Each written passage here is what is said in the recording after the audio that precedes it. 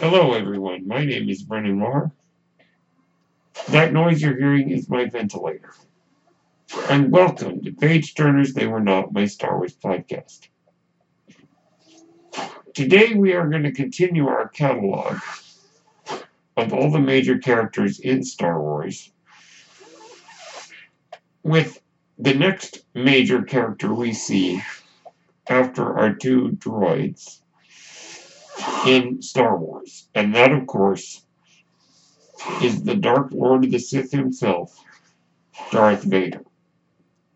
Now, I'm going to cheat in our catalog, and I am going to talk about Anakin Skywalker on a later episode. So, for the sake of this podcast, we are treating Darth Vader and Anakin Skywalker as separate characters. Now, let's talk about Lord Vader. His first appearance in the history of Star Wars was walking through the door into Princess Leia's ship with some really kind of, I'm trying to think of the right word for the music. Scary music, very ponderous music as he steps through. And then it cuts to silence, and we hear his famous breathing. Now, of course, this is the entrance of the person who has come to be probably the most iconic villain and possibly the most iconic character in all of film history. And immediately, we get his armor, we get his breathing, we get his very kind of slow, ponderous movements.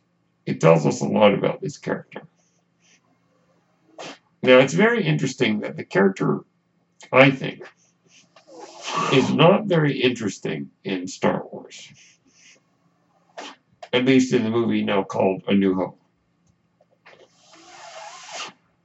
It is in the sequels, The Empire Strikes Back, Return of the Jedi, that the character really comes to his full as a truly iconic figure. It is, however, interesting that people were immediately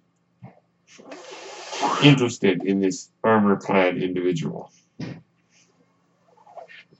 And you can certainly see why. He definitely grabs you from the get-go.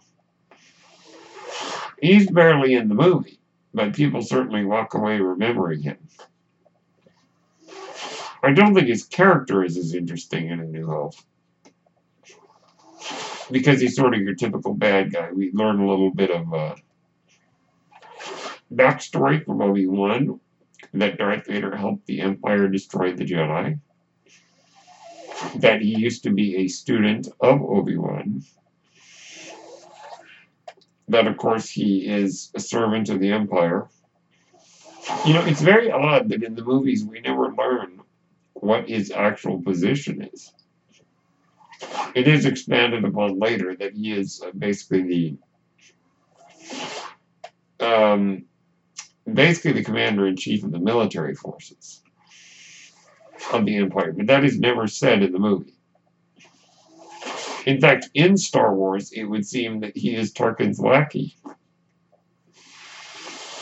Or rather, only Tarkin has the audacity to command Vader without repercussion. We saw, of course, what happened when General Motti insulted Lord Vader in that bad guy boardroom meeting. And that brings us to another thing. We get to see Vader use the Force. In fact, Darth Vader demonstrates,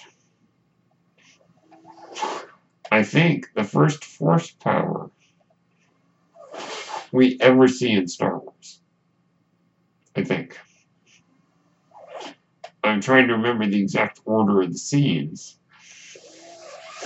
But I believe that he actually chokes Multi before we ever see Obi-Wan do the mind trick on the stormtroopers. So the Force choke, I think, is the first Force power that we ever see. And that's great because it demonstrates the dark side of the Force in the scene right after Obi-Wan telling Luke about the Force. And this is very clever because we show from Obi-Wan's statement, we learn what the Force is and what the Jedi use it for. And then in the next scene, we see Vader use it to evil effect, and that shows us that the dark side of the Force exists as well. It's very clever. So let's talk about Vader. Vader, as we see in the original film, is a great pilot and a great warrior. But it's in the sequels where things really take off. The Empire Strikes Back begins with Vader's search for Luke Skywalker. He, of course, knows it's his son and knows that this is the kid who blew up the Death Star. And as we learn, is interested, or at least he claims, in recruiting Luke to help him defeat the Emperor, and they can rule the galaxy together. This is Vader's motivation, or at least what he claims to be his motivation, for finding his son. The American Film Institute has ranked Darth Vader as the third greatest movie villain of all time, behind Hannibal Lecter, as played by Anthony Hopkins in The Silence of the Lambs, and Norman Bates, as played by Anthony Perkins in Psycho. Vader is number 3. But specifically for The Empire Strikes Back, the AFI does not deal in saying Darth Vader in the whole franchise. It says Darth Vader in The Empire Strikes Back is the third greatest movie villain. And I agree. We see Vader at his most diabolical. Straight up murdering Ozzel and Nita. Apology accepted, Captain Nita. That's probably a terrible Darth Vader impression, but you get what I mean.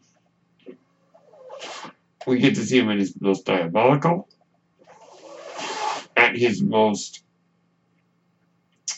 Machiavellian, and I mean that I think in his conversation with the Emperor, through the hologram, no matter which version it is, in the movies, I think Vader is still being duplicitous. He's still pretty much lying to the Emperor because Vader has his own plans. The way of the Sith, I guess. Though, yet again, we don't learn that Palpatine's a Sith Lord until the prequels. That's another interesting bit that does not exist in the original trilogy yet. And, of course, we see Vader also at his most, for lack of a better word, human, in that he's reaching out for his son. Showing us that Vader does have a heart. Maybe it's all twisted and weird and he doesn't mind cutting off his son's hand. But, he certainly has a heart. And Irvin Kershner, the director, made a brilliant decision to show us Vader's helmet being put on. So we can see the back of his head and see that he is indeed a person. A human. He's not a robot. He's not a cyborg. Well, okay, maybe he is a cyborg, but he's not an alien. He is a damaged human being. And that is brilliant because we get to see that this guy is more than just an armor-clad villain. Empire Strikes Back more fully fleshes out the character and demonstrates that he is more than your stereotypical villain. And then, of course, we would come to Return of the Jedi, where Vader's story comes full circle. This is where we see Vader, oddly enough, at his most vulnerable emotionally. Take the scene between him and Luke after Luke has been captured by the stormtroopers. Or rather, surrendered himself to the stormtroopers. The scene before Vader takes Luke to the Emperor. My goodness, what a scene. We really get to see that Vader is vulnerable. Vader is afraid it's too late for him. And just the fact that Luke tries so hard to persuade his father to remember who he was. This is the first time, probably in many years, that anyone has said to Darth Vader, "You were once Anakin Skywalker." And Vader says, that name no longer has any meaning for me. Luke's like, that's the name of your true self. You've only forgotten. And Luke tries desperately, and Vader is almost there. He's almost at the brink of accepting Luke's offer to turn away from the Empire. But he decides, nope, I'm not going to do it. And then, of course, we know what happens next, which is the great lightsaber fight between Luke and Vader that ultimately ends with Vader's redemption by defeating the Emperor and being saved by the love he has for his son. And this brings the character to an end, but a beautiful end. In fact, I think that is probably one of the greatest character endings we've ever had in terms of just the emotions there. And we know that he is redeemed. There's much debate about that. And I've talked about whether or not he deserved to be redeemed, but I think ultimately, I think it is a very hopeful, beautiful ending. And also just the burning of Vader's armor is a brilliant end to the character.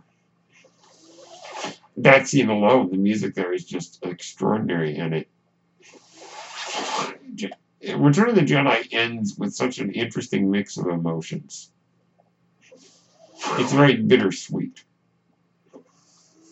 Darth Vader has established himself as a cultural figure of evil, which I think is maybe a little misplaced because he was redeemed.